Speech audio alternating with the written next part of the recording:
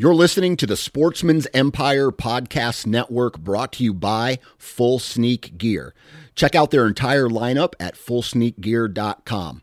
Also be sure to check out our entire stable of podcasts at sportsmansempire.com. New from Moultrie Mobile, the Feed Hub offers first-of-its-kind cellular connection and control for nearly any spin cast feeder on the market. When used with the Moultrie Mobile app, you can monitor feed and battery levels, run feeders on demand, receive alerts when feeders are clogged, and remotely adjust feeding times. The Feed Hub is ideal for anyone who maintains feeders. Remove the guesswork and save time by planning feeder maintenance before you drive to your hunting property. For more information, visit MoultrieMobile.com. Before history is written, it's played. Before it's frozen in time, it's fought one shift at a time. Before it's etched in silver, it's carved in ice. What happens next will last forever. The Stanley Cup Final on ABC and ESPN Plus begins Saturday. You're listening to the Sportsman's Nation Podcast Network, brought to you by Lacrosse Boots. If you guys haven't checked out the new Navigator series from Lacrosse, I strongly suggest you do that. Two really good boots within that Navigator series, the Windrose and the Atlas. If you want to find out more information about all of the boots that Lacrosse offers, visit their website, lacrossefootwear.com. You won't regret it. Welcome to the Land and Legacy Podcast. We're your hosts, Adam Keith and Matt Dye. This is your number one resource for all things land. If you're interested in conservation, habitat management, hunting strategy, and rural real estate, this is the podcast for you.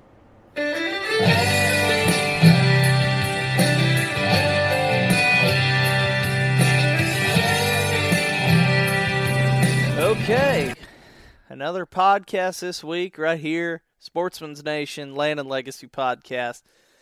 Adam here. Matt is here. And we're changing things up a little bit this week, or on this podcast. Guys, we talk so much about habitat and land management, but what is it all for if if it's not good on the home front, or there's a reason we do it and we manage the land the way we do in the image that, we're called to be caretakers of God's creation. We're called to be stewards of the land. And when we are managing the land, we can see His power, God's power in everything that we're looking at, and the intricate details of God's creation. And there's power in every little thing that's out there. And this podcast kind of opens the door and opens the conversation for what it all means, how it can be utilized to create a stronger bond and open our eyes to what creation really is. I think that it more than kind of opens the door. It's just flung wide open. He kicked it down. He kicked it open with authority, and we're talking about Dr. Sanchez, and he is our guest this week, guys. And I am totally excited for you guys to be able to hear it, because it does. We talk so much about creation and just all the many details of just how perfectly designed and all that it is. But this is the why. This is the meaning behind everything. And this is the message and heart of Land and Legacy. This is what we feel called to be able to do, is just enlighten and encourage and educate people about the outdoors, because this is the message that is going to be long lasting and make a difference and make an impact. Habitat is incredible, and we love working in it and managing it as we are called to do so. But this is the message that, I think it's going to be an awesome response, truthfully. Yeah. So I'm encouraged to be able to share it and hear back from people too, Adam. Absolutely. And the big thing about this one is, fellas and ladies, this is our request from you this week. You come here asking for habitat advice or looking for some help on your landscape, but this is one where open your mind if you're a little bit distracted.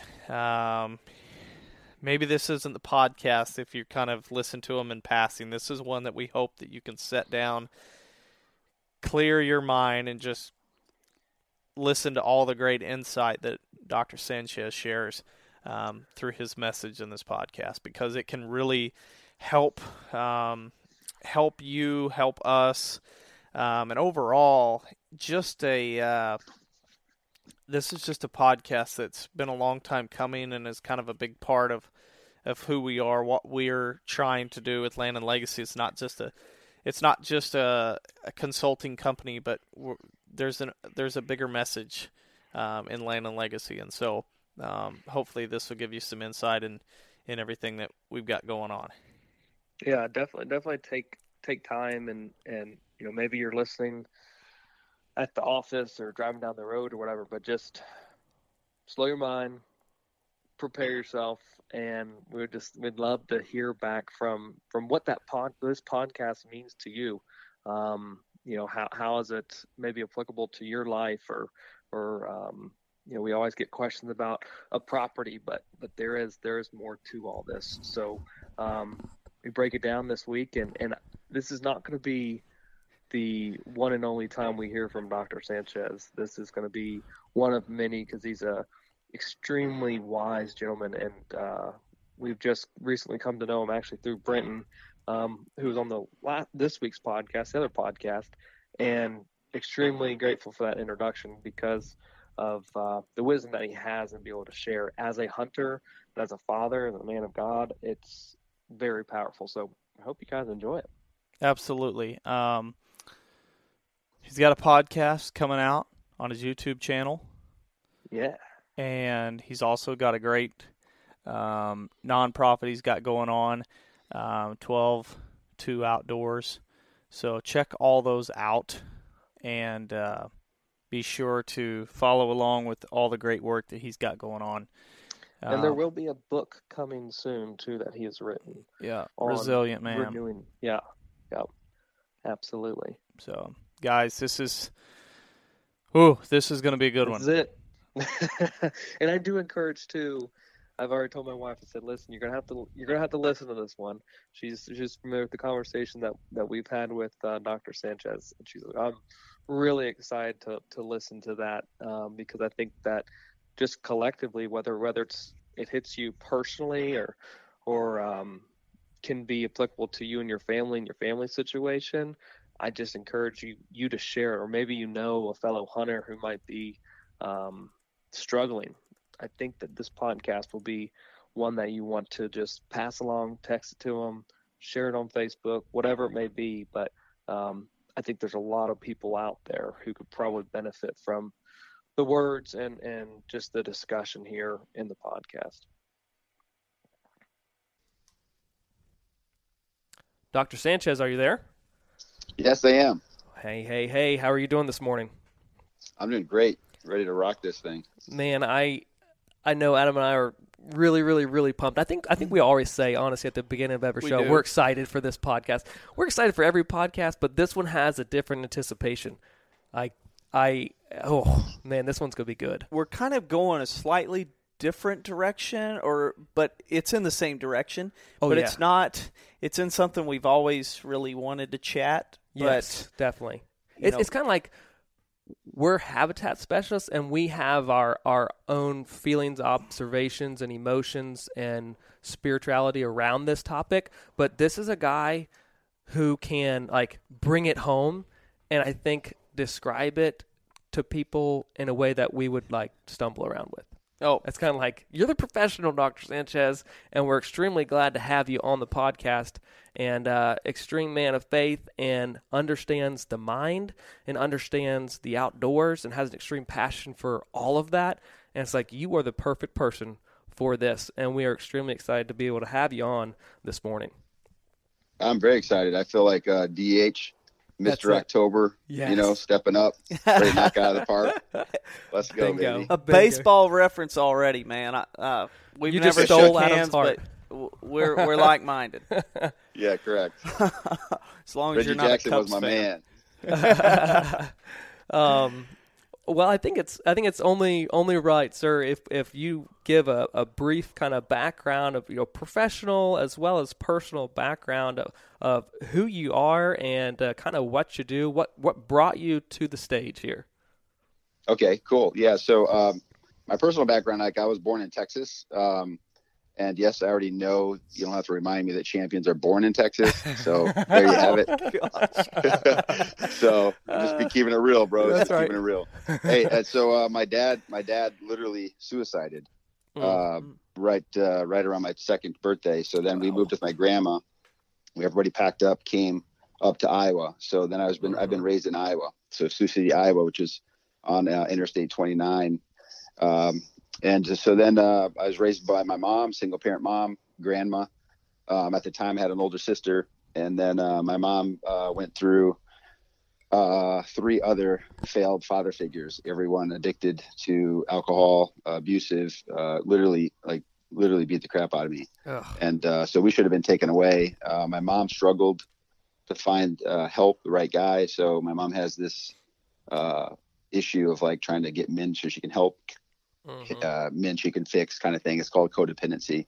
And we struggled, really did. And but what's really cool is my grandma was basically an entrepreneur and had businesses, had catering businesses, restaurant businesses. So we come up to Iowa with literally a lot of Caucasian folks, and we start making tacos. We start making a way, man, just climbing through. So I grew up in the kitchen making food with my grandma. Nice. My mom is absolute beast. She worked 3-4 jobs to make ends meet, Wow. She worked her butt off to get off welfare. And then, so that's kind of the background story. The piece that's unique about me is I started becoming really good at football player. And I met a girl named Stacy, who's now my wife. And she was a good girl. She's a Christian girl. Everybody told her to stay away from me because I had the bad rap of using people. And so it was true. So, but we stayed together for 6 months, didn't really do anything that was kind of out of her book, really. Sure. And then what ended up happening is the first time she made some moves on me, she got pregnant. And so we're 16 and she's pregnant. She's a Christian and I'm not. And I'm sure now that I have a daughter, I'm sure I could just feel her dad literally just rip paint off walls just by looking at it, Yeah. So you got this crazy dude, you got my daughter pregnant. And what's really cool is my whole family history, my whole family generation, this is a whole nother show, but just the generational curses of teen pregnancies throughout my family. There was no one who made it without having a baby in their teen years, which is pretty crazy. Wow. So basically what happened is I started going to church with her. I started going to adult men Bible studies, and it took me 2 years to be able to accept Jesus. So I was an all-state football player, and I had a crib in my bedroom, which is really funny. So my buddies would come to my house and be like, bro, you're really serious about this thing, right? Yeah. But what started to happen is I realized with my dad, shooting himself, I realized how bad I was abandoned. I didn't realize I was abandoned, and all these feelings of rejection started to show up. Yeah. And her parents were going to pay her way to a Christian school called Evangel down in Springfield, Missouri. Oh yeah. And so her sisters had went there, her parents had went there, they're all ready to go. And I'm like, I'm not going to go to some Christian school. I'm not even a Christian, so that's kind of where it started. And so basically after 2 years, I realized I'm not going to let Stacy go. And I also could not infect my son with the same fatherlessness that I had. I just couldn't do it. And so I kept pushing Stacy and kind of just trying to do everything I could to get her to see I was changing. So basically we got married right out of high school. At 18, we had a baby. I played in the Iowa State Shrine game, which is the all-star game. That next Monday I got married, and then we take a U-Haul up to North Dakota State where I played college football. So I'm 18, I'm married, and I have a 1.5-year-old son, and we launch into college. So that's the unique story for us. So I played college football there. We won a national championship in 1990. The great news is I graduated with a bachelor's degree. My wife graduated with a bachelor's degree. We went on to the University of Iowa, where I joined the PhD program there for psychology. And I got stuck a little bit. I wanted to help men literally to rehab men. So I did a lot of work in prison. So I spent a year in prison, but as a psychologist to try and see if I could help rehab men. And I realized it's not too late, but I realized like 1 in 10 that I saw would really, really break down and talk about the truth and really want help. So I went down to work with adolescents. Right. And so we have a clinic called Renewing the Mind Clinic, and we focus a lot on adolescents. That's my specialty. And then I also work with men. I feel like I'm called to really, really help and direct men. So that's the professional side of that, of where we're at. Renewing the Mind Clinic, it was established based on Romans 12:2. And it goes like this. It says, do not conform any longer to the pattern of this world. And then the second part is, be transformed by the renewing of your mind. And then the third part is, so that you may test and approve what God's perfect will is for you. In fact, it says perfect, pleasing will. And so there's 3 parts there. So we move that into 3 parts. Like, you don't conform, right? You transform by renewing your mind. And then you find what's awesome about God's will and for you, specifically for you. Yeah. So that's why I got here. I love that.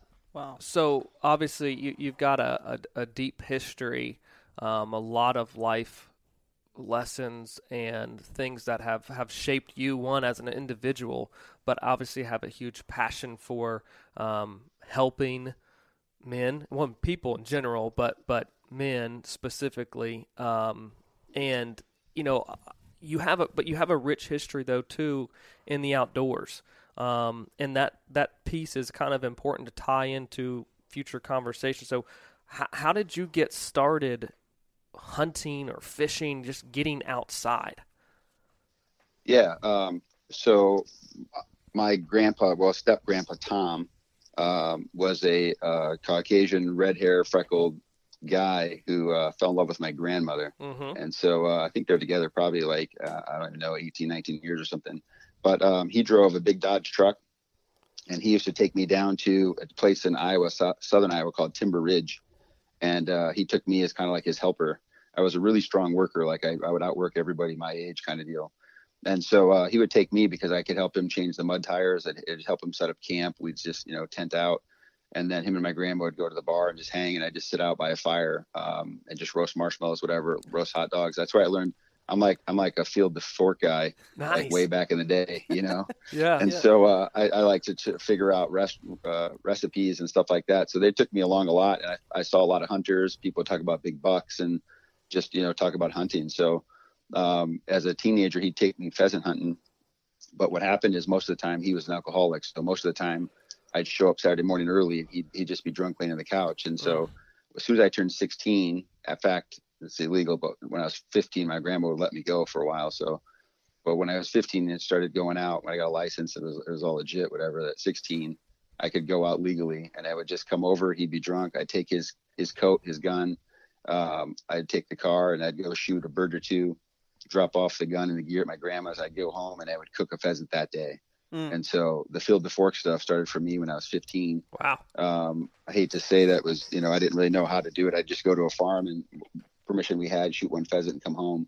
And then I realized it was illegal. So I stopped, waited till I was 16, got my stuff, license, everything. And then I went out and did it legally the correct way. And then I would take 3 birds, and then I would come home and cook them 3 different ways.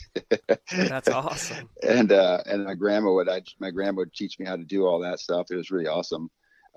So just not knowing, having an alcoholic, trying to push you to do stuff, not to do stuff, legal, illegal, like I didn't know as a kid. But once I got it settled in, the outdoors piece for me was super cool, because what happened is, I literally would go out, get my bird. If I had one in the freezer, I would only take 1. If I didn't have any, I would take 2 or 3, and I would come home and cook. And in fact, when I met Stacy, who's now my wife, this is pretty bad to even say, but I tested her. Like, I would tell her to come over. I'm cooking some chicken and rice, and it would be pheasant, and I'd see if she'd like it. And then next time I'd cook her rabbit and rice and see if she liked it. And in fact, she liked rabbit more than pheasant. So I was like, I can marry this girl, Yeah. So that's yeah, she's the one, right? Correct. So that's where it started. It started with pheasant hunting with my grandpa, because I just wanted that connection. But even as he fell away because of alcoholism, it still took off for me individually. And then had some friends that we started hunting. They got licenses and got got all their cool stuff. And so sometimes we'd have a party of like 4 guys on Saturdays, just 17-year-olds going out, just dropping some birds, and then we'd come back to my house and eat, because I was a cook. I tended to be the cook. So I didn't start deer hunting until 1999 with a bow, a deer and turkey hunting. And then once I picked up a bow, though, I never looked back. It's unreal. It is. So. It's a different experience for sure. So I think everyone at like podcast listeners knows like where we're at and how the outdoors and working in creation, we feel like, that's a medium for God to be able to speak to us and be stewards of the land. We're called to do that, manage and oversee that. But Dr. Sanchez, how is that like an opportunity to like escape stress, and how do you bring all those pieces kind of back together, as in like, okay, you're stressed, you've got all this worry on you. What does the outdoors kind of do, and how does that work within the mind? Yeah, so what's really cool is when you get outside, it really does change the way you breathe. And it happens naturally. You don't even focus on it. You don't even think about it. Well, in general, breathing is involuntary, okay? But it can be overtaken because we can really force ourselves to breathe a different way. When you get outdoors, what literally happens is your brain goes into what's called parasympathetic breathing, which it slows down. You don't realize it, but you exhale more than you inhale because you're relaxed. And normally around stress, like let's say busy, like just think about when you go to a big city, like when I go present a conference in Chicago or something, there's horns all the time. There's whistles all the time. There's just so much noise. You don't even realize it, but you're breathing faster because your body is saying, hey, gear up. Hey, ready to go. So the two systems. Okay. So sympathetic, that is a arousal or excitement breathing. And it basically tells your body to gear up, get aroused, because you have to fight or flight. Like you got to be on edge. And then when you get into parasympathetic, think of the para as a parachute, like a race car that pops a parachute, and it's going to slow you down. Okay. And the research on the green therapy is super cool. It's basically like an autonomic nervous system response just simply by being outdoors. Okay. So this is even better. So in a study they did, they took people and they stressed them out like artificially. They made them look at stuff that stressed them out. And then they gave them 2 separate groups. They put people in a group where they just simply looked at green space pictures, like literally on a computer screen. And then they took a look at their breathing through like sinus respiratory apparatuses that they hooked them up to. And they looked at how bad, or how fast their breathing happens.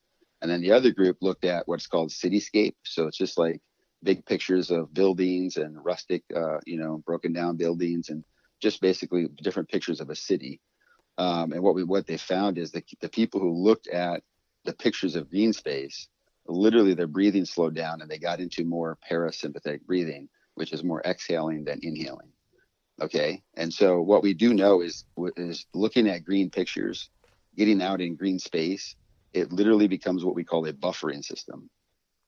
So like a buffering system is like if stress is 0 to 10, and on those days when we wake up and we're already at an 8, I have very little capacity to deal with stress. So I might be irritable. I might be snappy. Like my kids, when I was like in those phases, my kids would whisper to my wife, like, hey, Mom, why is Dad grouchy? Stuff like that, just because you're just wearing that stress in your face. Okay, so if I wake up like that, now if I get outdoors, a buffering system takes me from an 8 down to a 0. So I start my day at a 0. Let's say I'm really good at this and I actively get outdoors multiple times a week so that I can buffer. I can get myself to a -5 heading into the work week. Ooh. Now, for me specifically, if I go with my daughter, who absolutely loves the outdoors, like she gets out of the truck and she literally is like jogging. On Instagram, I posted her walking to a tree stand this year because she walks so fast. I'll talk to her like, honey, we got to slow down and watch where you're stepping.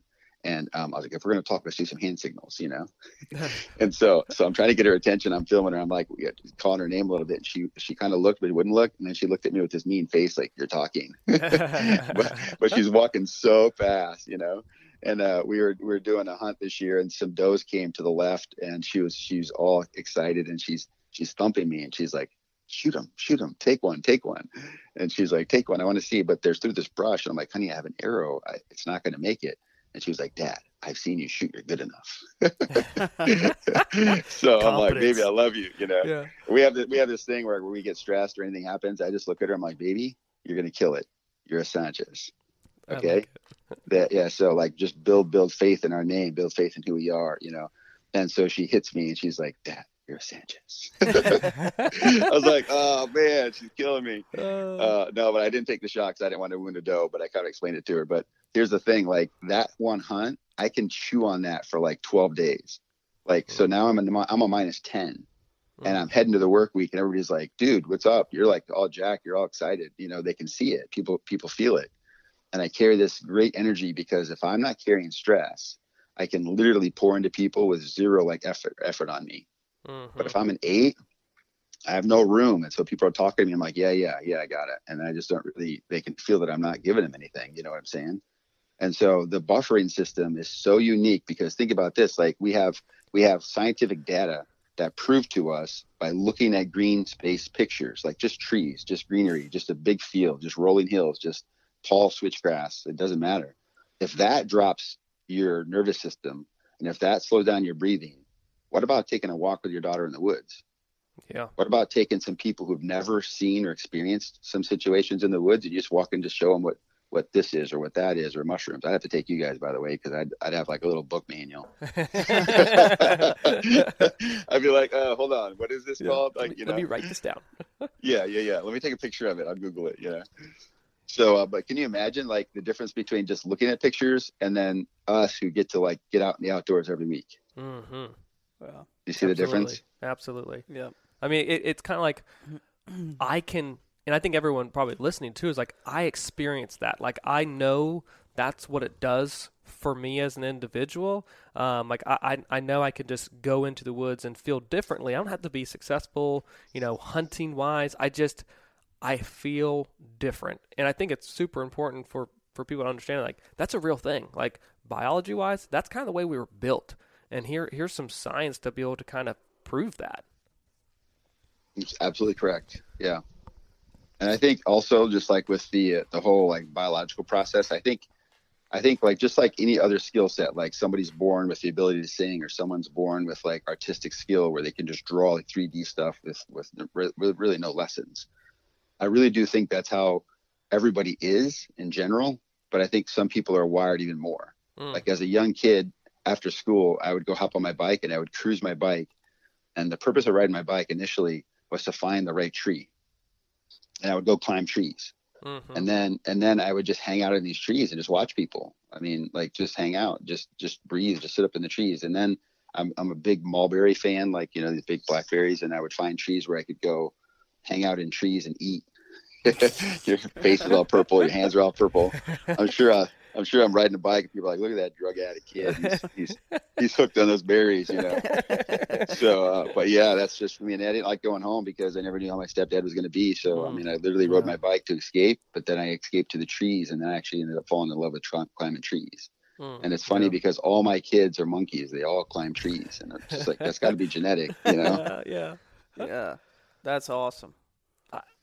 I'm just sitting here picturing, making it very clear that outdoors is a place to really release stress and just start exhaling and carrying that into the week to where you're a more pleasant person to be around. But if for our listeners out there and even ourselves, how does one go about taking that information and getting to the outdoors, but then also having the control or the understanding of, because of the world we live in, where there's guys who, and I know I've been guilty of it, and I know Matt and I've both been guilty of it, of going to the outdoors too much to a point where it causes conflict with our spouses. And so could you speak on that a little bit?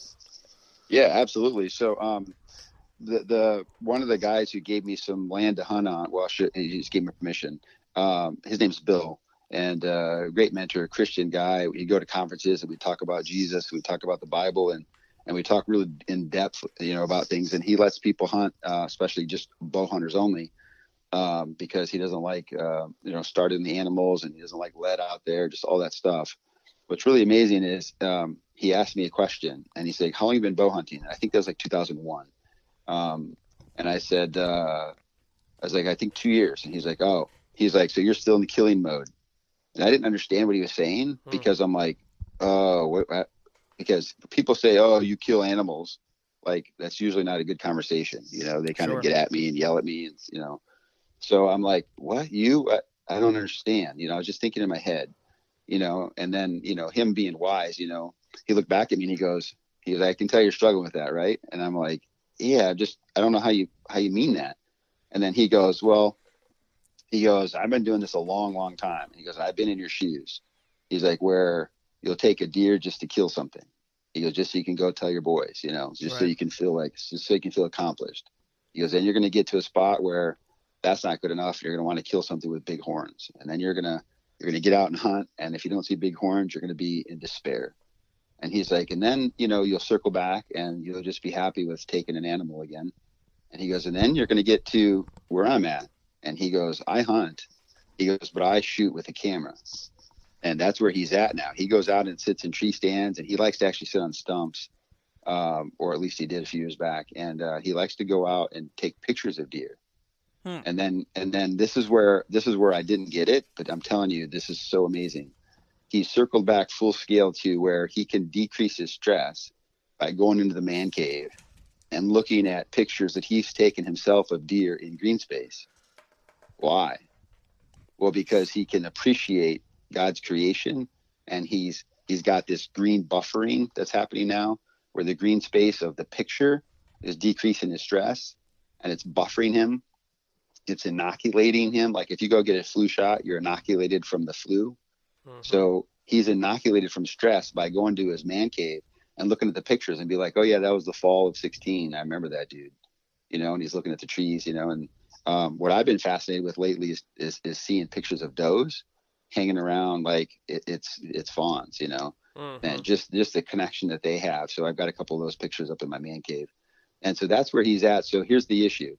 When I was younger and hunting, early 2000s, I would literally beg to hunt, and my wife would say, but then, who's going to do this and who's going to do that? Who's going to do the chores? I do when I get back. And then, you go hunting and like you miss a big buck. Like I literally shot over the back of a giant and stuck in a tree, And I go try to get my arrow and I break my arrow. I was just like, so you get home and you're mad, you're frustrated, you come in the house, you're frustrated, you're just throwing stuff around. Your wife's asking you to do stuff. And then you're just like, oh, just leave me alone. It's just like, oh, it's like when I tell her the story, like, oh, it's so close, honey. And she's like, I don't want to hear it, because she's been slaving over with the kids and doing the whole house stuff. And then so you're mad. So you're like, you're in the calendar, look back where you can go.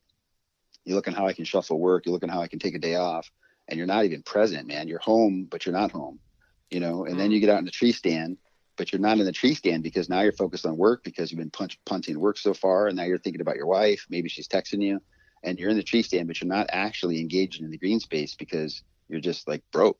Right. And that system literally sucks. It sucks the life out of you. It sucks the life out of your wife.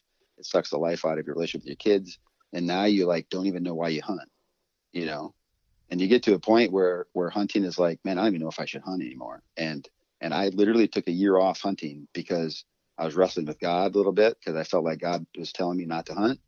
And I'd get out there and things would happen. The scripture would show up, or I just like, man, everywhere I turn, God's telling me to like circle home. So I literally took a year off from all hunting. I didn't hunt anything, no species that whole year. I still did some riding. I still did some running outdoors so I could get my green space time. And that was a great year. We rebooted all our things. And then that next year I hunted. I think I literally bow hunted 4 days, and I shot one of my biggest bucks ever. Nice. And I'm like, Lord, you're confusing. Like very confusing. I hunted like every day I could, and I get nothing. And I hunt 4 days just in a whim, like, hey, nothing's going on. My wife's like, honey, go hunt. I'm like, well, are you sure? She's like, yeah. All right. Then I shoot this buck, Right. And so I really start to figure out something. And here's the idea. We're at a point in my life now where my wife goes into my calendar, and we're super busy. I've been doing this a lot, so I have a lot of experience and all that kind of stuff. And so we're like 4 to 6 months booked out where we can't even get anybody in. Like literally, there's not a spot. And so we have a long wait list and that kind of thing. My wife will look ahead of the calendar and she'll say, you know, tell me some dates that might work for you. Like, so I look at the weather, try to look for, it's hard to predict, right? Like barometric pressure, and try to look for a cold front. And so, especially, I'm trying to look 4 months, 5 months out. So I just pick on historic days. Like, you know, I like the number 4. So November 4th, if that falls on, you know, a Friday or some one of those days or something, I can hunt. If it's middle of the week, I usually don't, just it's too stressful for everybody. But anyways, I try to pick out some dates, and then my wife will go ahead of everything and schedule those out for me. She's telling you and saying, hey, you should hunt these dates, like making your calendar. Yeah. In fact, so my buffering system is pretty low. I don't wear a lot of stress anymore. I really hover like probably a 2. And if I get to like a 6, she's like, honey, you need to hunt. And I'm like, no, you know, I'm good. I'll take Valencia to volleyball and stuff like that. And she's like, you know what, here, we'll do this and this and this, you know. And then she's like, right after volleyball, why don't you shower down, take your clothes and hunt. Like if I need you, I'll text you on the way home if you need to stop by the store or something. And I was like, I love you, babe. And I take off, you know? Oh, wow. And then what that makes me do, instead of fighting my wife to get out, I love that she prepares the way for me to get out. And so when I come back, I'm on fire to like help her now. So, I'll, you know, sit down and with her and help her, like look at what we have to do in the calendar. I run around the house, get where I need to get done. And what's really cool is then sometimes she'll ask for a chick flick at night. And, you know, think about this, like, especially in Iowa, freezing cold, it takes like 4 days for your bones just to start heating up. Especially the older I get.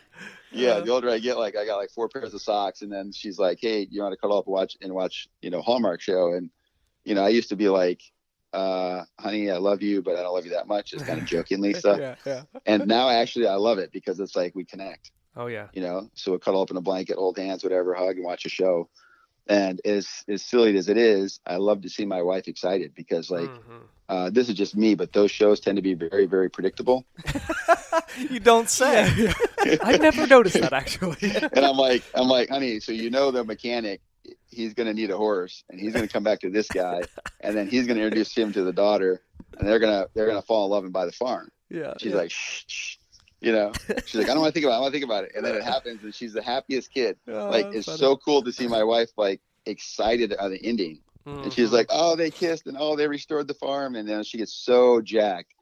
And I love to just like hug her and be like, I'm excited for you, you know? Right. Whereas before I'd be like, this is cheesy. We're wasting a night, you know? Sure. And that's because I'm stressed and I'm looking at how is this going to help me deal with my stress? Like, I wasn't. So this buffering system, if you get it right, by, you know, getting outside, getting home. And now that you've dropped your stress, you pick up a little bit of family stress so that your family can feel that buffering system for you. Like my wife's not an outdoor person. Yeah. But she'll go on a hike. She'll do a bonfire. She'll eat all the game that I make and produce for her. She's a team player that way. You know, but I'm done trying to get her in the tree stand. I'm done trying to get her in the blind. We've tried all those and she's frustrated. Then I'm frustrated that she doesn't like it, and all those kind of pieces. But her real green space time is literally like to go on a walk. We'll go out to a park and walking shoes and we walk and we talk. And she loves to conversate and she loves to have my attention. And if we just walk around just like some trees and just walk on a trail, that's her money. That's what she loves. That's like my tree stand. Yeah. I think that, and I guess I want to pose this to the audience. It's like, so who after Dr. Sanchez was talking about the green space therapy was like, yes, I could take this to my wife and be like, see, I need to be outside. But then it's like reality check. We also need to be at home. And we also need to find that balance. And we are, let's say, the head of the family or have this role or have children and all these other responsibilities. So, yes, green space therapy is 100% natural and should be a part of our lives. But just like everything, it needs to be in balance. It needs to be in check. And what one person's calendar or schedule may allow them to be able to do and get outside doesn't necessarily mean that at home things are the way they should be or in balance or in check, or, you know, you have to take everything and really stop and think, wow, am I doing this right? Am I where I should be?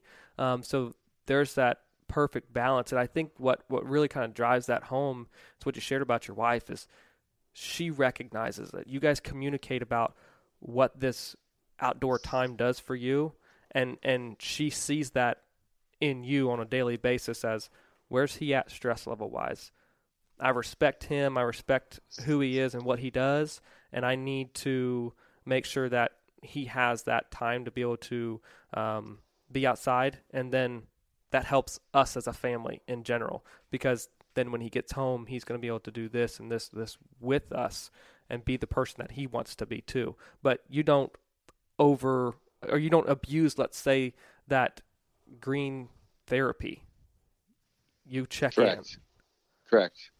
Yeah, and in fact, powerful. Yeah, so we've been married 30 years, and we've been through a lot of gamut through that whole marriage process. And like Jesus says, learn of me, right? Don't go out and make the same mistakes. Just learn of me. That really hit me hard, because like one of my life dreams is literally like if I could figure out a way to just like cut part of an ear off, stick a little, flash drive into my kids' brains and download exactly what I want them to learn. Like that's what we want as dads, right? We can't do that. So I have to bring them along and show them by example. I can't just tell it to them. They have to see it, because what the kids see, they pick up naturally. What you tell them, it goes through a filter. So if they believe it, they'll take it. If they don't believe it, they just drop it. You got to get through their mental filter. So with this concept, what used to happen is like I would, be so frustrated. Before I bow hunted, I would just pheasant hunt. And if it wasn't pheasant season, now what? And so there were times in my life when I was so stressful, my wife would literally throw running shoes at me. We'd be arguing. I'm one of those cut down king guys. I know exactly what to say. Like I can make somebody cry with words. I can make somebody fly with words. And so there were times when I really hurt my wife, and she would literally pick up my running shoes, throw them at me, hit me in the chest and the head. And then she would say, just go run. I can't deal with you. Just go run. And literally that's back when I could just go run 5 or 7 miles without even blinking. And I'd come home and I would shower. And when I shower, I listen to worship music. And that shower for me with worship music is how that's how I shed. I drop baggage. I drop information, like year to year, you realize you're carrying too much deer hunting gear. Like, I don't really need to take all this junk to the tree stand. You kind of like, you get your system down. That's where I could shed. I would drop information that bothered me. I would drop stuff that hurt me. I would really pray through my abuse, and I would just like cry in the shower sometimes, man. I mean, and so this concept of becoming a resilient man is what I put into a book. The book's actually at an editor down in Arizona right now, and it'll be launching pretty quick here. It's called Exciting. Resilient Man. Yeah. So the resilient man concept is this: like we have to be 100% present. So we all talk about work, life, family balance. But literally, if you're trying to focus on balance, what happens is you're stuck. So if I'm in the tree stand thinking about my family, I'm reducing the effect of green therapy. If I'm at home trying to be present with my kids, but I'm looking at the barometric pressure and thinking when I can get out for this cold front, like I'm ruining my kid time. So the balance is true, but how you do it has nothing to do with balance at all. What you have to do is you have to be 100% all in, locked in. So like when I get out of the truck, I dress out in the back of my truck. And while I'm dressing, like literally I'm crazy. So I jump out with my like compression shorts and it's like 4 degrees. And I undress like I'm kind of crazy about scent, and so and I just get out there and you're so cold and you're shaking and I'm praying. I'm just like, Lord, I want you to handle my family. Lord, I want you to protect my wife. Lord, I want you to protect my daughter. Like, just start praying. And as I'm getting dressed, I'm just praying for them and I let it go. Once I lock the truck, all my gear's in it, I got my headlamp on, whatever. Now I lock into hunting. And I'm like, as it's hunting, so I'm in stealth mode. I'm trying to drop my sound, all that stuff. I'm trying to increase my senses. And as you get out in the tree stand, I'm breathing differently now. I'm all excited because I just get locked in and you're standing up. I can't sit down the first hour I get to the tree stand because I'm so jacked. And I'm just sitting there just like, oh, where, just like, where's the deer? And I'm trying to slow everything down, Okay, after that first hour drops, and I can sit down. And that's when I just realized how blessed I am. Like, Lord, thank you for America. Thank you for this country. just thank you for Grandpa Tom, and just, getting me excited about the stupid things like mud dragging big trucks, and sticking a hot dog on a stick. And you just start reflecting, you start having gratitude. And what happens is I don't think about anything else other than just like my time with the Lord and what he's done in my life. And then just, it's the craziest thing. I'll see a little fox and just start laughing. I saw a fox bearing a mouse once and I filmed it. I went home and showed it to my daughter and kind of explained how he's having to hide food. And she was just like, Dad, can you imagine if we had to hide food? Like, where would we put it? What if we didn't have a fridge? And you get into these conversations in the tree stand. I'm thinking about how this is going to help me level up my daughter. So when I'm hunting right there, it's not work at all. It's just 100% gratitude. It's 100% like breathing. It's 100% just hanging out and just being thankful. And then when a deer comes, they will come. If right now I'm kind of pretty selective. I try to shoot older does, try to shoot more mature bucks, even if their horns are kind of coming back down. I'm more of a big meat eater. And so I'm full circle. There were days when, a bunch of deer would run by me and it wasn't a shooter and I'd go home mad.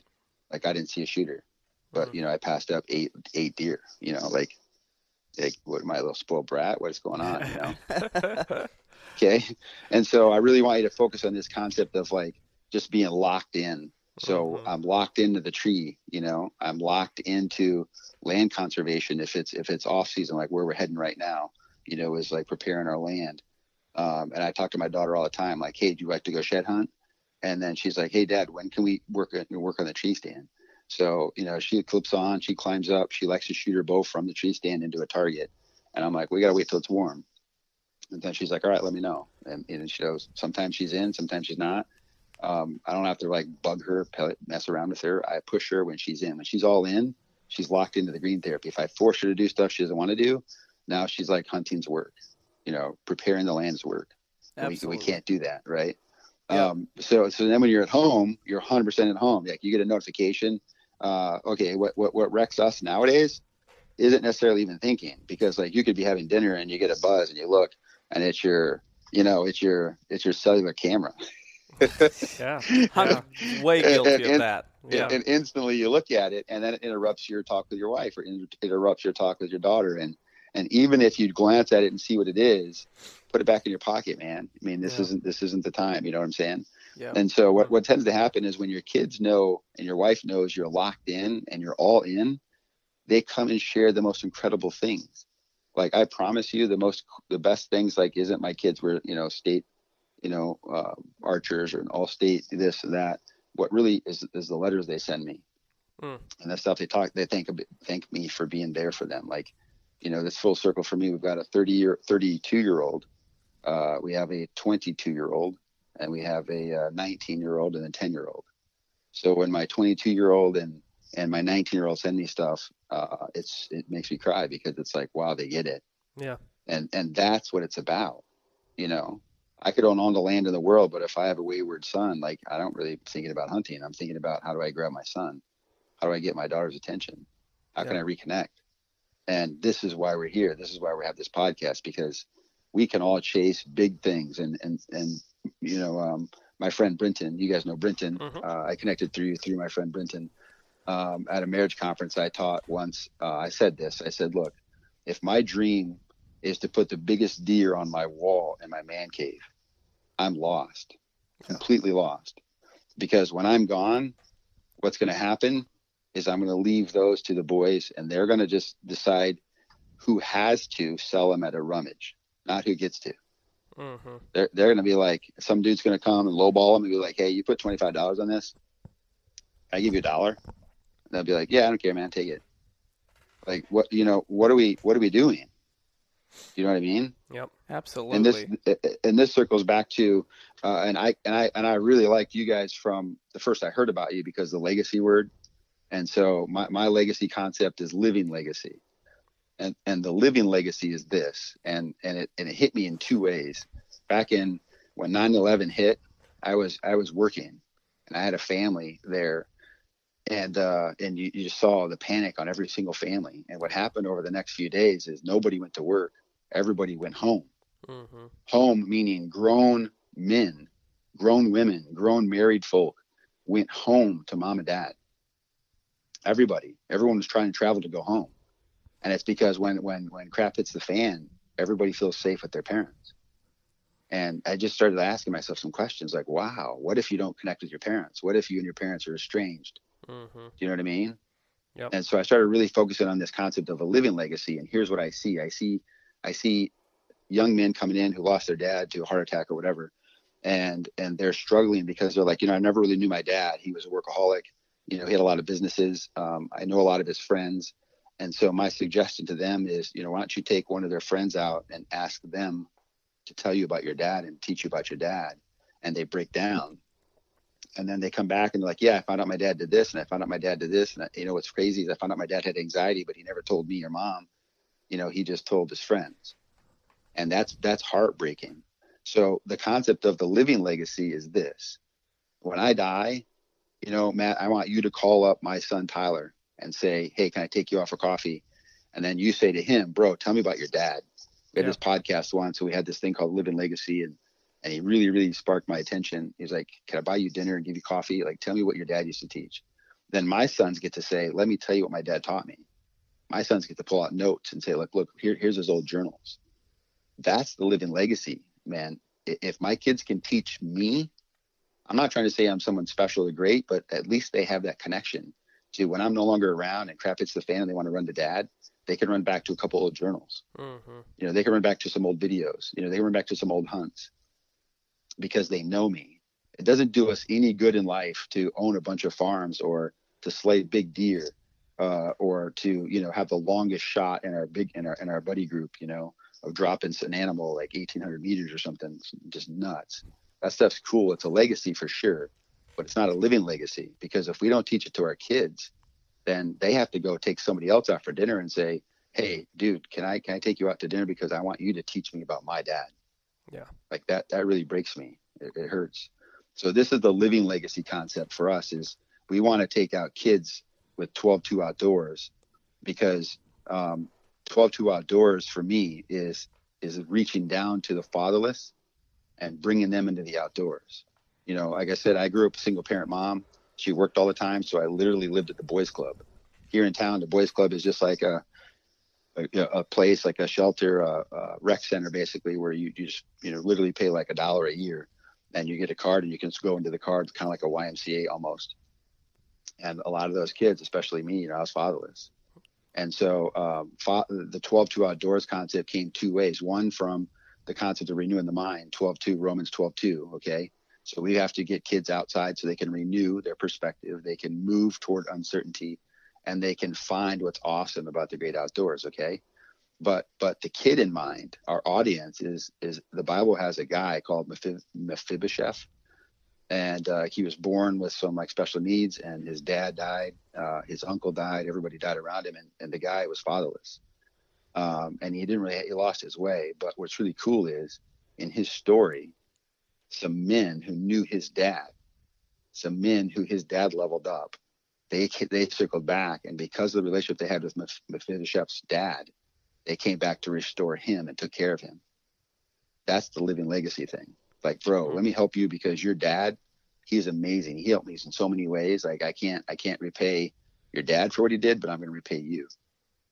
Wow. That's our 12-2 outdoor concept, is grabbing those fatherless kids and restoring them so they have a shot.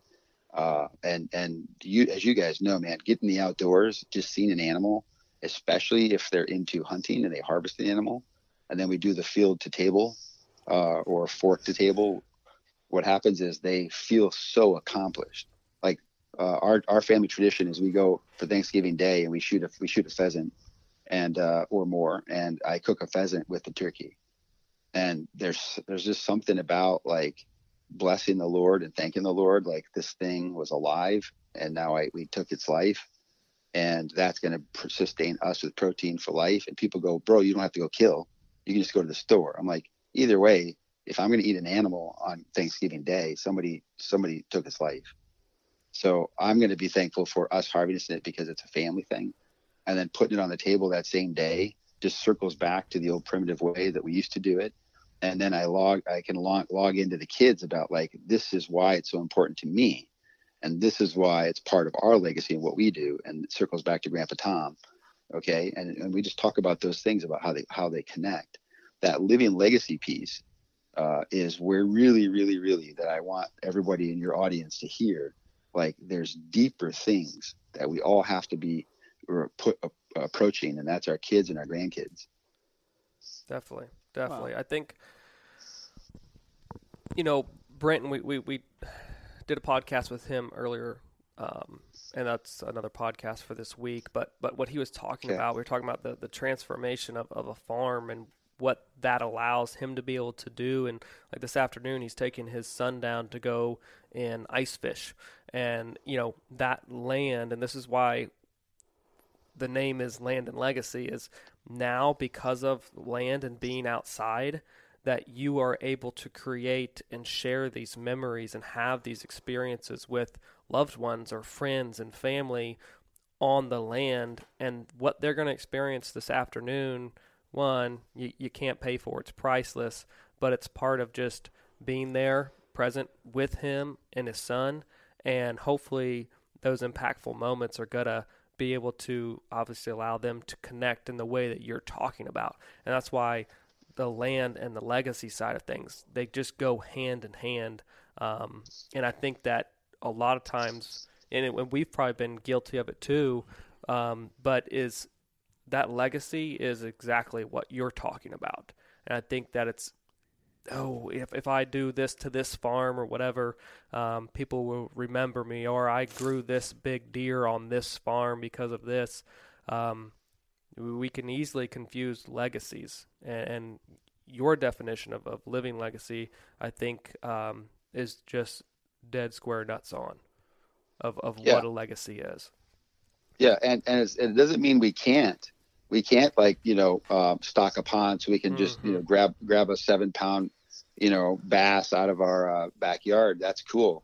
Take pictures, and put it on the wall. But if it's not brought with people, there's no shared experience. Mm-hmm. So think about this, like you guys get this. If you go out like on a turkey hunt, we're talking about turkey hunting as a group. If you go out with a turkey hunt, that one hunt will go on forever because there's so many different shared experiences. Like 2 years from that hunt, you could say something in the story about Adam. And I'm like, where was that at? And you're like, right there, the weekend on that morning. I'm like, oh, dude, I wasn't on that side of the farm. Like, what happened again? Mm-hmm. And so we're still reliving the stories because they're called shared experiences. And what happens to deer hunters, specifically deer hunters, and probably with every kind of hunting, by the way, is they get into the whole growing big animals, right? Growing big flocks, whatever. And then you don't want to bring people on because, like, what if they drop your number one hit list buck? Yeah. What if they shoot the biggest turkey on the farm? What if I get skunked and I bring Raul over and he gets one? Like, that stuff's got to stop. The whole idea is, like, bro, tell me the story. And let me tell you something. A buddy of mine, his name's Dr. Oz, and him and I hunted back in high school, and he's a vet. And his dad tried to take me bow hunting back in the 80s. And, we went down to a farm actually in Castana and tried to bow hunt. And I was such an antsy guy, man. I wanted to move all the time, run all the time. I was such an outdoor guy. I couldn't do it. And basically they just gave me a bow and said, hey, stand up in this tree. And I had to shoot a few targets, like, out in the grass. And I was pretty good at bow hunt archery because I grew up at the boys club. So I'd always win archery tournaments there. And so then we go up to the tree stand. I'm like, okay, I'm good. So, I got a little window and I sat in this little like outdoor backyard chair on a plank of wood. And it wasn't my thing. I didn't like it. But what happened is me and Todd just became hunting buddies all along. And we would go work on farms and go work on things. And he taught me things like, hey, if a guy gives you permission, circle back and give him a turkey, circle back, give him a honey ham and make sure you thank him for the great outdoor stuff he's, blessing you with. And it just really helped me to kind of start to connect these pieces. But what happened to Todd is he developed a disease and he can't hunt anymore. He can't walk and, he has to be in a wheelchair. And it really breaks my heart because, we hunted a few years ago. And so I look back at all our pictures and I still look at and pray for him and his family. And right now we're trying to take his son out to get him a bow. His son has never shot a bow buck or bow deer. So every fall, my assignment is to try to get him out and my responsibility. And so every fall, he's my number one, but he's an athlete too. And he runs cross country. So he's not had a lot of time, but my goal is to get his son out and literally get him on camera to shoot a deer with a bow. And so when I talk to Todd, even though Todd can't go hunting, if I show him a picture of anything, here's what he says: tell me the story. He's like, I want it all. Okay. He wants the story behind it. He doesn't care about how big the buck is. He doesn't care how big the spurs are. He might ask. Most of the time, he's just like, tell me the story, because the story is what makes it alive. Like, how did it happen? How did it come about? Like, what were you thinking? Were you shaking? He wants to know it all, because that puts him in the mindset of the tree, right? That puts him right where I was at. And if you're a hunter, you get all those pieces. And that's why the stories are so important. Everybody else who's a non-hunter, like, oh, here comes the big story. But for us, yeah, you get it, right? Oh, yeah. And everybody else is like, hurry up, bro, hurry up, just get the story over. Like, okay, wait, there's another detail, because it puts it all in perspective. And people who can't hunt anymore, who need to be out there like it, he can still do the green space piece, but the piece is that we got to keep those alive, those stories alive. So when we bring somebody else into the outdoor, that's what makes it worth it. Hunting alone isn't it. You can get a little bit of green space, but it dies quickly because you don't have the stories to fulfill it. That's the living legacy piece. That's your Landon legacy piece. So, Brenton taking his kid out to, ice fish, takes a picture. I promise you 10 years from now, if Brenton brings up a picture, he'll be able to pull up the whole entire story. Definitely. Right. Yeah. That's the living. It's alive. That legacy is alive. I think for me, I grew up where we had a family farm about 8 miles south of our home in town, and every weekend we would go. We had cows, and so we would jump in the truck with Dad, and we'd go to the farm. And I'm 32 now, and my fondest and earliest memories in life are all outside Dad, whether it be hunting, working cows, driving a tractor. That's like just I could. If I'm highly stressed or just anxious, I can just close my eyes and start reliving those stories. And it's like, oh my gosh, I can just feel the stress leave going, there's so many amazing things that occurred because I had access to that farm as a kid. And, a big part of what we're trying to create when we're helping clients and doing all this work is we want to create just a phenomenal experience so that owner can take his family, whether they just be on a hike and just enjoy it, because that's where ultimately that's the biggest experience is just the family involvement or the friend involvement, rather than just the story where he went out on one weekend by himself and shot a big buck. Mm-hmm. Yeah, correct. And in my experience, the people who have literally accidentally pushed everybody else away because they're chasing bucks, or this is my area, you can hunt anywhere on the farm, but you can't touch this, and just those kind of things. What happens is they end up alone. And so our goal is to help them understand, hey, it's okay if you're there. If you were there, start inviting people back out. You can have your favorite tree stand. That's fine. You do all the work, but invite people out, because it helps you grow more as a hunter. And more specifically, it helps you grow more like in the faith of God, because what happens is you start to give more than you receive. And that is a never ending gift. Like the more I give, the more God gives. And it's incredible. You cannot outgive God. And so if you're a younger dad and you've got kids and you bring your kids out and your kids are still school agers or something, tell them to invite friends. And as a parent, like, you get that vibe of like, that kid's just, he's no good. So we have this vibe, at my age, we always say, oh, he's Eddie Haskell. Eddie Haskell is a dude from Leave It to Beaver who like was so fake and phony. He acted like he was, super goody two-shoe guy in front of the parents, but then behind the scenes, he's a bad kid for your kids. And so, just be aware of the Eddie Haskell kind of type guys, but also ask this question. Ask God, say, Lord, is he the guy, the Eddie Haskell guy? Is he the guy I'm supposed to be working with right now? Maybe God's bringing that guy into your lap for a reason. So I always say this: be aware and don't kick him out. Be aware and then spend more time on that guy. That guy needs help more than ever. And so my language to men specifically who own farms or lease farms or have that hunting skill, there are so many boys who are hungry, looking for what we have, but they don't know how to ask because they don't know what they're looking for. They're blind. And when you take a person out with your kids, pay attention for the hand of God and just ask the Lord, say, hey, Lord, or is that guy somebody you want me to mentor? And start bringing that kid out more with your son, and start hunting more, and what you'll find is he has that heart to be good, because that's why he's good around parents, but he doesn't think he's good enough. So he's a jerk around your kids. So what we need to do is circle up around those guys and see if they can become hunters, become outdoors guys. And they might have a different take. Like they might like more of the chainsaw and just doing the work. They might like to get behind the camera. They might like to do the film work and the editing work. But they'll love a part of it. And so I believe it's my obligation. It's my responsibility to find guys like that.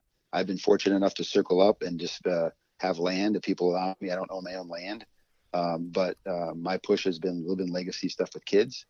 And as we've graduated everybody, then we'll be looking for land. But right now, my thing is, let's look for the hand of God in kids, to level up kids. So now he's part of your living legacy. That kid's another kid now who can go out and teach more kids. So everyone we teach, they can flip and teach another one. And that's how discipleship happens, especially in the woods. Without a doubt. I think that we have covered a lot of just fantastic points. And Dr. Sanchez, you've hit on so many different, I want to say almost like tender spots in a lot of probably people's lives. And whether they admit it or not, or even are aware of it, it probably brought things to light. And I hope everyone, reflects on that. And I know that, number one, this is because we've talked about it. There's many other podcasts to come on living legacy and just mindsets. And you've got some other stories that you've shared that's like, we need to do a podcast just on that. For sure. And man, I don't want to cut it off, but Adam, do you have any other thoughts? I mean, we go for hours on this. Yeah, I was sitting here trying to go through our questions that we had laid out pre-show, and I'm like, wow, we covered that, and we didn't even ask the question. No, I know. He already addressed it. That's cool. Yeah. For me, I'm just listening and just taking it all in, and it's very, it's something that there's so much more to land ownership or just outdoors in general, and we talk so much every week about habitat and improving the land, and whether it's management for whitetails or management for quail, but this is one of those where it's like tying it all in. This is the glue that holds it all together. This is the why, and I think it becomes, you mention it with your kids, and it becomes even more under the magnifying glass when you have, so I've got a 14-month-old daughter, and it's like, as soon as I look at her, it's like, whoa, everything changes. It's like everything has a new meaning, a deeper meaning, and you find what the glue is, and this podcast is the glue that holds it all together. Yeah, absolutely. Like my boys and my daughter were all shooting a bow at age 3. Wow, that's awesome. Yeah, and 5 yards to get a bullseye and stuff like that. And we graduated them all past that little tyke bow, the little bear. It's a bear archery bow. So we gave that to Brenton for his son Isaiah. And to see the videos of him shooting and getting so jacked and fist pumping, and that's the living legacy side that I want to really push. Is just like, you grow land and you grow deer. In my opinion, first comes you grow your kids.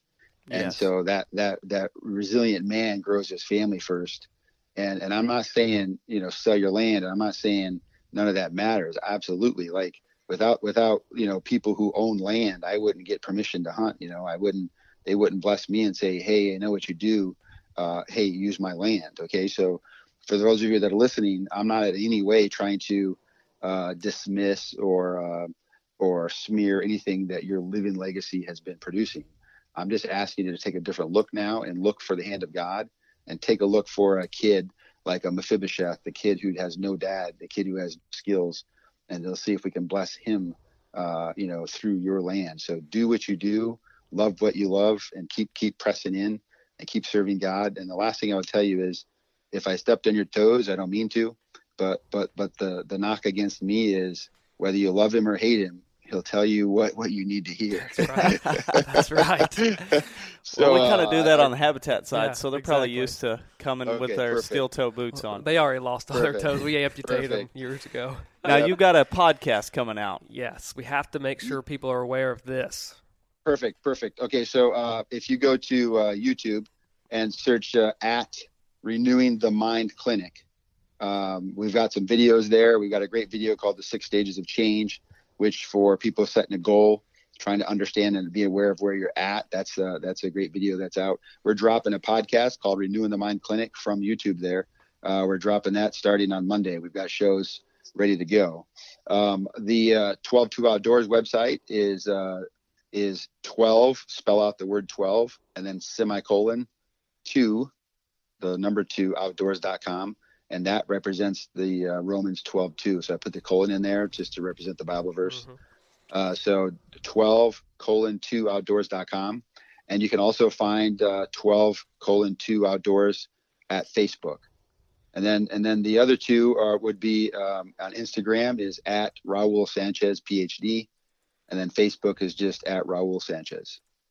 Man, I appreciate it, sir. This is, I can't wait to hear the feedback from folks. And I know we'll be sharing those with you because your message just rings true, and it's definitely enlightening to people. It's been a blessing just to get to know you here recently, and I know that there's a lot more to come from this, and this will be one of many times that I hope that you will be able to come on the podcast and share this with folks, because we don't need to hear this, once a year. We need to hear this often. We need to be reminded of this and just take in and slow down and be outside, but also be present where you're at, whether you're at different stages at life with your family. And this constant reminder is definitely valuable to all of us. So we certainly appreciate your time, your knowledge, and your faith, and your willingness to be able to share that with us.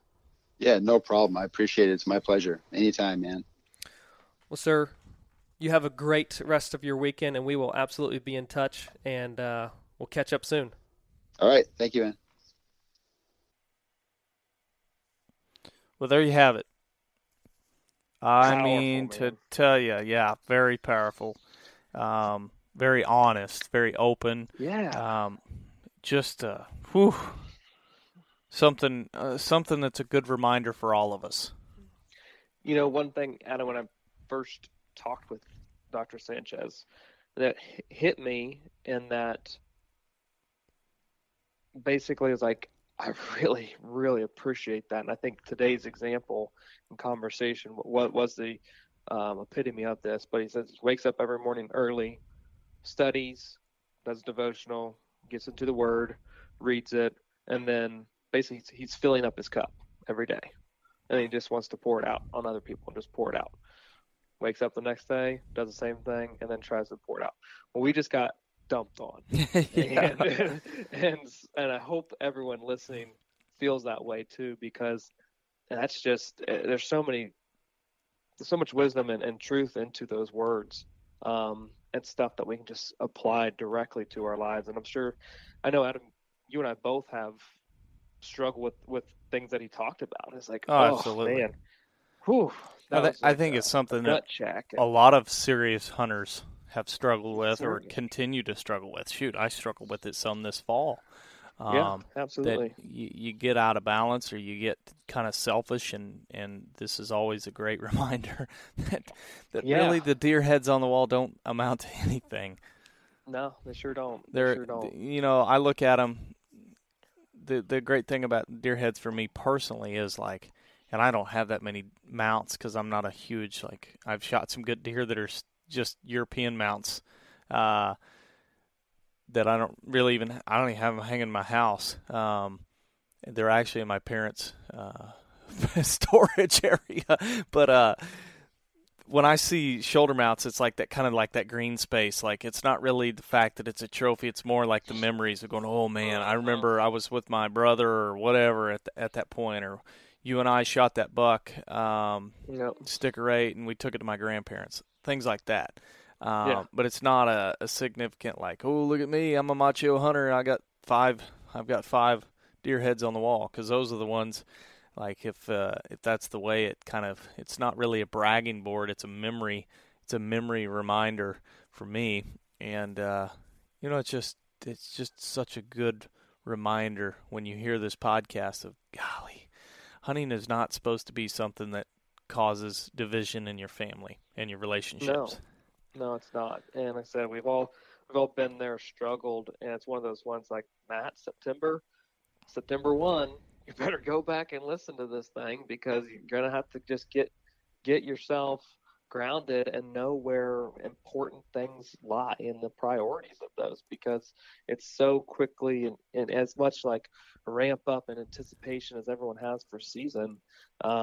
Everyone's right there at the starting gate, ready to just take off sprinting, right? It's like, I need to remain balanced here. And so I'm going to find myself, I know, going back September and re-listening to that thing just to make sure I'm personally taking the right steps. Yeah, absolutely. For sure. Yeah, I mean, I hope everybody enjoyed it, stuck around. Be sure to check out his handles, social media handles. Yes. New book coming out, and man, just this is going to be a good one to have him come back on in the future. Oh, I'm already. We kind of have a topic discussed for next time, and there's probably even more after that we've got discussed. So it's like, woo! I can't wait for all those to come, because they're going to be probably, if not just as strong, if not stronger, in just like the delivery. So, boy, check them out. If there's any ways that you guys feel you could support 12-2 Outdoors, that mission is just is an awesome one too. So check that out for sure. All right. Yep. Good.